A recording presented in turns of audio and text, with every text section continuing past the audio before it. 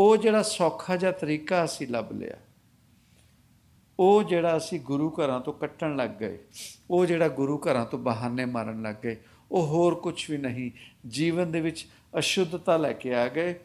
ਔਰ ਉਹ ਜਿਸ ਚੀਜ਼ ਤੋਂ ਨਾਨਕ ਪਾਤਸ਼ਾਹ ਨੇ ਸਾਨੂੰ ਵਰਜਿਆ ਸੀ, ਜਿਹਨੂੰ ਕਿਹਾ ਗਿਆ ਗਿਆਨ, ਉਹ ਗਿਆਨ ਵਰਜਿਤ ਹੈ ਨਾਨਕ ਪਾਤਸ਼ਾਹ ਦੇ ਘਰ।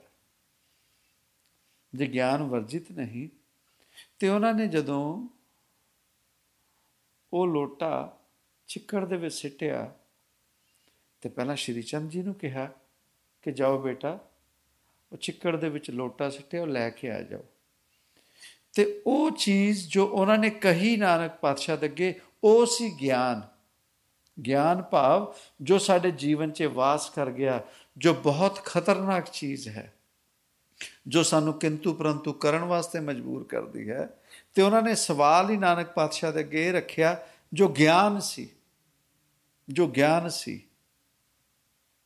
ਕਿਸੇ ਮੰਦਰ, ਗੁਰਦੁਆਰੇ, ਮਸੀਤ ਚਲੇ ਜਾਓ, ਉੱਥੇ ਰਹਿਣ ਵਾਲੇ ਜਿਹੜੇ ਸੇਵਾਦਾਰ ਨੇ, ਉਹਨਾਂ ਦਾ ਗੁਰੂ ਘਰ ਦੇ ਵਿੱਚ ਘੁੰਮਣਾ ਫਿਰਨਾ ਚੱਲਣਾ, ਤੇ ਉਹ ਜਿਹੜੇ ਸੇਵਕ ਬਣ ਕੇ ਸੰਗਤ ਦੇ ਰੂਪ ਦੇ ਵਿੱਚ ਕਿਸੇ ਗੁਰੂ ਘਰ ਜਾਂਦੇ ਨੇ, ਉਹਨਾਂ ਦਾ ਘੁੰਮਣਾ ਫਿਰਨਾ, ਮੱਥਾ ਟੇਕਣਾ, ਚੱਲਣਾ, ਹਾਵ ਭਾਵ, ਉਹਨਾਂ ਦੀ ਚਾਲ ਢਾਲ, ਉਹਦੇ ਵਿੱਚ ਭਉ ਹੁੰਦਾ। ਸੇਵਾਦਾਰ ਜਿਹੜੇ ਸੇਵਕ ਬਣ ਗਏ, ਉਹਨਾਂ ਦੇ ਵਿੱਚ ਭਉ ਖਤਮ ਹੋ ਜਾਂਦਾ। ਉਹਨਾਂ ਨੇ ਉਸ ਗੁਰੂ ਦੀ, ਉਸ ਰੱਬ ਦੀ ਸ਼ਰਮ ਖਤਮ ਕਰ ਲਈ, ਪਰਦਾ ਖਤਮ ਕਰ ਲਿਆ, ਤੇ ਉਸ ਅਵਸਥਾ ਦਾ ਜੋ ਕਾਰਜ ਸ਼ੁਰੂ ਹੋ ਗਿਆ, ਉਹ ਸਾਡੇ ਜੀਵਨ ਦੇ ਵਿੱਚ ਸਾਡਾ ਨੁਕਸਾਨ ਕਾਲ ਬਣ ਗਿਆ। ਤੇ ਉਹ ਜਿਹੜਾ ਗਿਆਨ, ਜੋ ਨਾਨਕ ਪਾਤਸ਼ਾਹ ਨੂੰ ਕੰਪਲੀਟ ਸਰੈਂਡਰਨੈਸ ਚਾਹੀਦੀ ਸੀਗੀ, ਉਹ ਸ਼੍ਰੀ ਚੰਦ ਮਹਾਰਾਜ ਜੀ ਨੇ ਆਸਾਨੀ ਨਾਲ ਕਹਿ ਦਿੱਤਾ ਕਿ ਆਪ ਨੂੰ ਜੇ ਉਹ ਲੋਟਾ ਚਿੱਕੜ ਚੋਂ ਕਢਵਾ ਕੇ ਲਿਆਣਾ ਹੀ ਸੀ, ਤੇ ਸਿੱਟਿਆ ਕਿਉਂ? ਆਪ ਨੂੰ ਕੀ ਲੋੜ ਪਈ ਸੀ ਉਹ ਲੋਟਾ ਸਿੱਟਣ ਦੀ? ਇਹ ਹੈ ਗਿਆਨ, ਜੋ ਸਾਨੂੰ ਨਾਨਕ ਤੋਂ, ਸਾਡੇ ਰੱਬ ਤੋਂ ਦੂਰ ਕਰਦੀ ਹੈ। ਤੇ ਲੈਣੇ ਨੂੰ ਉਹੀ ਗੱਲ ਕਹੀ, ਕਹਿੰਦੇ ਲੈਣਿਆ, ਉਹ ਚਿੱਕੜ ਦੇ ਵਿੱਚ ਲੋਟਾ ਹੈ ਜਾਂ ਕੱਢ ਕੇ ਲਿਆ। ਤੇ ਲੈਣੇ ਨੇ ਕੋਈ ਸਵਾਲ ਨਹੀਂ ਰੱਖਿਆ, ਛਾਲ ਮਾਰੀ, ਉਸ ਚਿੱਕੜ ਦੇ ਵਿੱਚ ਲੱਥ-ਪੱਥ ਹੋ ਕੇ ਉਹ ਲੋਟਾ ਲਿਆ ਕੇ ਨਾਨਕ ਪਾਤਸ਼ਾਹ ਦੇ ਅੱਗੇ ਰੱਖ ਦਿੱਤਾ। ਤੇ ਇਸ ਅਵਸਥਾ ਨੂੰ ਕਿਹਾ ਜਾਂਦਾ, ਹੁਕਮ ਮੰਨੇ ਸੋ ਹੋਵੇ ਪ੍ਰਵਾਨ, ਤਾਂ ਖਸਮੇ ਕਾ ਮਹਿਲ ਪਾਏ ਸੀ। ਤੇ ਉਹ ਨਾਨਕ ਪਾਤਸ਼ਾਹ ਨੇ ਹੋਰ ਕੁਝ ਨਹੀਂ ਦੇਖਿਆ, ਨਾ ਆਪਣਾ ਪਰਿਵਾਰ ਦੇਖਿਆ, ਉਹਨਾਂ ਨੇ ਸਿਰਫ ਉਹ ਦੇਖਿਆ ਕਿ ਗਿਆਨ ਕਿੱਥੇ ਉਜਾਗਰ ਹੋ ਗਿਆ। ਗਿਆਨ ਜਿਹਦੇ ਵਿੱਚ ਸਵਾਲ ਹੈ, ਜਿਹਦੇ ਵਿੱਚ ਕੰਸਰਨਸ ਨੇ, ਜਿਹਦੇ ਵਿੱਚ ਕਿੰਤੂ ਪਰੰਤੂ ਹੈ। ਤੇ ਭਗਤੀ, ਸੇਵਾਦਾਰੀ ਕਿੱਥੇ ਉਜਾਗਰ ਹੋਈ? ਇਹ ਨਹੀਂ ਕਿ ਸ਼੍ਰੀ ਚੰਦ ਮਹਾਰਾਜ ਜੀ ਰੱਬ ਨਹੀਂ ਸੀਗੇ। ਉਹ ਜਿਹੜਾ ਨਾਨਕ ਪਾਤਸ਼ਾਹ ਦੇ ਘਰ ਜਨਮ ਲੈਂਦਾ ਹੈ, ਉਹ ਜਿਹੜੀ 6ਵੀਂ ਪਾਤਸ਼ਾਹੀ ਤੱਕ ਆਪਣੀ ਗੱਦੀ ਦਾ ਮਾਲਕ ਰਿਹਾ, ਉਹ ਵੀ ਰੱਬ ਹੈ। ਗੱਲ ਉਹ ਨਹੀਂ ਹੈ, ਗੱਲ ਇਹ ਹੈ ਕਿ ਨਾਨਕ ਨੂੰ ਕੌਣ ਪਸੰਦ ਹੈ, ਨਾਨਕ ਘਰ ਨੂੰ ਕੌਣ ਪਰਵਾਨਿਆ ਗਿਆ। ਉਹੀ ਜਿਹਨੇ ਹੁਕਮ ਮੰਨ ਕੇ ਬਿਨਾਂ ਕਿਸੇ ਕਿੰਤੂ ਪਰੰਤੂ ਤੋਂ, ਬਿਨਾਂ ਕਿਸੇ ਸਵਾਲ ਤੋਂ, ਬਿਨਾਂ ਕਿਸੇ ਕੰਸਰਨ ਤੋਂ ਸੇਵਾ ਕੀਤੀ। ਸਿਰਫ ਸੇਵਾ ਕੀਤੀ ਸੱਚੇ ਤੇ ਸੁੱਚੇ ਮਨੋਂ। ਤੇ ਫਿਰ ਉਸੇ ਨਾਨਕ ਪਾਤਸ਼ਾਹ ਦੇ ਘਰ 9ਵੀਂ ਪਾਤਸ਼ਾਹੀ ਦੇ ਸਮੇਂ ਜੋ ਸੇਵਕ ਉਸੇ ਘਰ ਦੀ ਸੇਵਾ ਕਰ ਰਹੇ, ਤੇ ਫਿਰ ਉਹੀ 10ਵੀਂ ਪਾਤਸ਼ਾਹੀ ਦੇ ਸਮੇਂ ਤੇ ਉਸ ਗੁਰੂ ਘਰ ਦੇ ਵਿੱਚ ਇੱਕ ਰਿਛ ਨਚਾਉਣ ਵਾਲਾ ਜਦੋਂ ਰਿਛ ਨਚਾਉਂਦਾ ਹੈ, ਤੇ ਉਸੇ ਸੇਵਾ ਦੇ ਵਿੱਚ ਉਹੀ ਨਾਨਕ ਘਰ ਉਸ ਸੇਵਾਦਾਰ ਨੂੰ ਕਹਿੰਦਾ, ਤੂੰ ਨਾ ਹੱਸ, ਤੇਰਾ ਹੱਸਿਆ ਨਹੀਂ ਬਣਦਾ। ਕਾਰਨ ਕਿ ਜਿਹੜਾ ਰਿਛ ਦੇ ਰੂਪ ਦੇ ਵਿੱਚ ਨੱਚ ਰਿਹਾ ਹੈ, ਇਹ ਹੋਰ ਕੋਈ ਨਹੀਂ, ਤੇਰਾ ਪਿਤਾ ਹੈ। ਉਹ ਜਿਹੜਾ ਲਾਂਗਰੀ ਸੀ 9ਵੀਂ ਪਾਤਸ਼ਾਹੀ ਦੇ ਘਰ, ਉਹ ਜਿਹੜਾ ਲੰਗਰ ਪਕਾਉਂਦਾ ਸੀ, ਉਹ ਜਿਹੜਾ ਪ੍ਰਸ਼ਾਦ ਬਣਾਉਂਦਾ ਸੀ 9ਵੀਂ ਪਾਤਸ਼ਾਹੀ ਦੇ ਘਰ, ਇੰਨੀ ਉੱਚੀ ਤੇ ਸੁੱਚੀ ਸੇਵਾ। ਤੇ ਉਹ ਜਿਹੜਾ ਜ਼ੁਬਾਨੋਂ ਕਿਹਾ ਜ਼ਹਿਰ, ਉਹਨੂੰ ਉਸੇ ਦਰਬਾਰ ਦੇ ਵਿੱਚ ਰਿਛ ਬਣਾ ਕੇ ਨਚਾ ਸਕਦਾ, ਉਹੀ ਘਰ। ਤੇ ਹੋਰ ਕੁਛ ਨਹੀਂ, ਸੇਵਾ ਕਰਦੇ ਹੋਏ ਹਉਮੈ 'ਚ ਆ ਗਿਆ।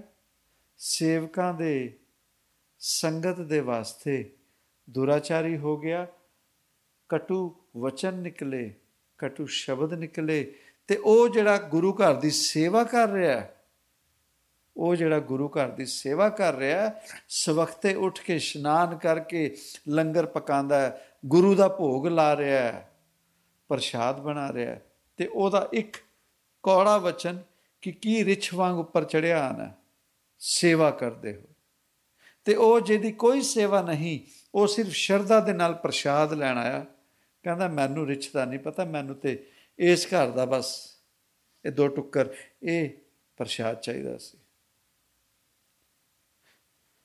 ਉਹ ਸੇਵਾ ਕਰਦੇ ਹੋਏ ਉਹਦੇ ਵਚਨਾਂ ਦੀ ਪੂਰਤੀ ਨਹੀਂ ਹੋਈ, ਉਹ ਜੀਵ ਰਿਛ ਨਹੀਂ ਬਣ ਸਕਿਆ। ਅਤੇ ਉਸ ਜੀਵ ਦੀ ਸ਼ਰਧਾ ਦੇ ਵਿੱਚ 2 ਪ੍ਰਸ਼ਾਦ ਦੇ ਮੁਖ 'ਤੇ ਲੱਗੇ ਔਰ ਉਹਦਾ ਵਚਨ ਪੂਰਾ ਹੋ ਗਿਆ। ਅਤੇ ਉਸੇ ਘਰ ਦੇ ਵਿੱਚ, ਉਸੇ ਗੁਰੂ ਘਰ ਦੇ ਵਿੱਚ ਰਿਛ ਬਣ ਕੇ ਨੱਚ ਰਿਹਾ। ਉਹ ਨੱਚ ਇਸ ਕਰਕੇ ਰਿਹਾ ਸਾਡੇ ਵਰਗੇ ਜੀਵਾਂ ਨੂੰ ਸਮਝ ਦੇਣ ਵਾਸਤੇ ਕਿ ਨਾ, ਜੋ ਮੇਰੇ ਕੋਲੋਂ ਗਲਤੀ ਹੋ ਗਈ, ਜੋ ਮੇਰੇ ਕੋਲੋਂ ਭੁੱਲ ਹੋ ਗਈ, ਹੋਰਾਂ ਕੋਲੋਂ ਨਾ ਹੋਵੇ, ਹੋਰਾਂ ਕੋਲੋਂ ਨਾ ਹੋਵੇ। ਇਹ ਜੋ ਅਸੀਂ ਗੁਰੂ ਘਰਾਂ ਨੂੰ, ਇਹ ਜੋ ਰੱਬ ਦੇ ਘਰਾਂ ਨੂੰ ਅਸੀਂ ਖੇਡ ਤਮਾਸ਼ਾ ਬਣਾ ਕੇ ਵਰਤਣ ਲੱਗ ਗਏ, ਖੇਡ ਤਮਾਸ਼ਾ ਦੇਖਣ ਲੱਗ ਗਏ, ਉਹ ਖੇਡ ਤਮਾਸ਼ਾ ਜੋ ਅਸੀਂ ਕਰਦੇ ਹਾਂ, ਸਾਡੇ ਜੀਵਨ ਦੇ ਵਿੱਚ ਫਿਰ ਉਹ ਰੱਬ ਸਾਨੂੰ ਦੁਨੀਆ ਦੇ ਵਿੱਚ ਖੇਡ ਤਮਾਸ਼ਾ ਬਣਾ ਕੇ ਦਰਸਾਉਂਦਾ। ਐਵਜ ਦੇ ਵਿੱਚ ਸੱਚੀ ਤੇ ਸੁੱਚੀ ਸੇਵਾ, ਨਿਸ਼ਕਾਮ ਭਾਵਨਾ ਦੀ,